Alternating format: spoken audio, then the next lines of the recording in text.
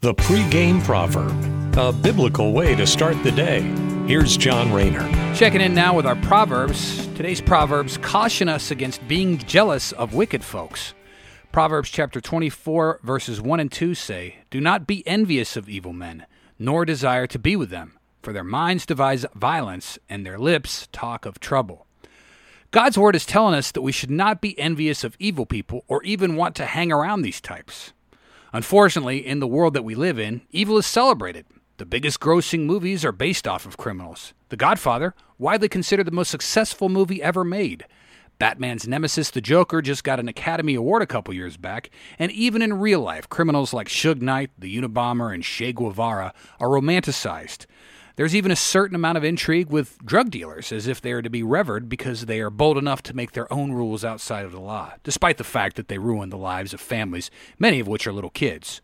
So, while the world tries to make celebrities out of evil people, the Bible reminds us that these aren't the types of people we should want to be like.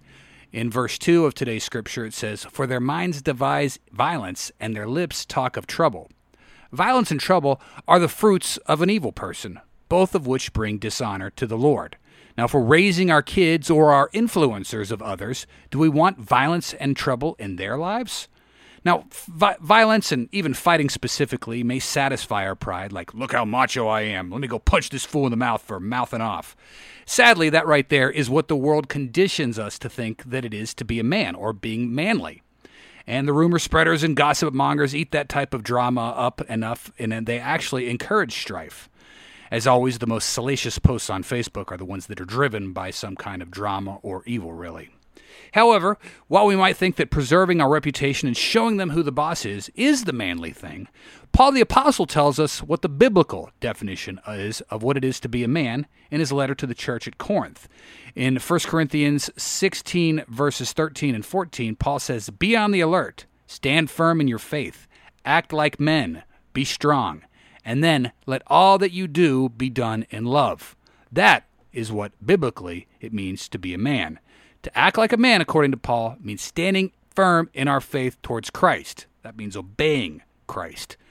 And Christ tells us not to hold grudges, not to let anger ruin us too.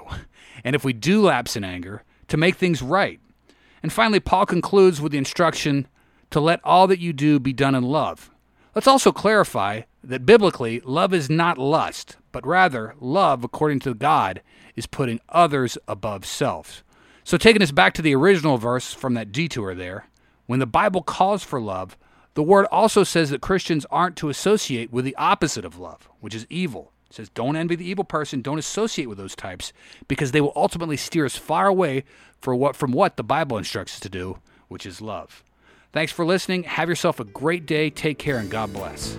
The pregame proverb with John Rayner. Look for it on all podcast platforms and have it delivered to your smartphone. The pregame proverb. Proud partners of The Bar, the Biblical and Reformed Podcast Network.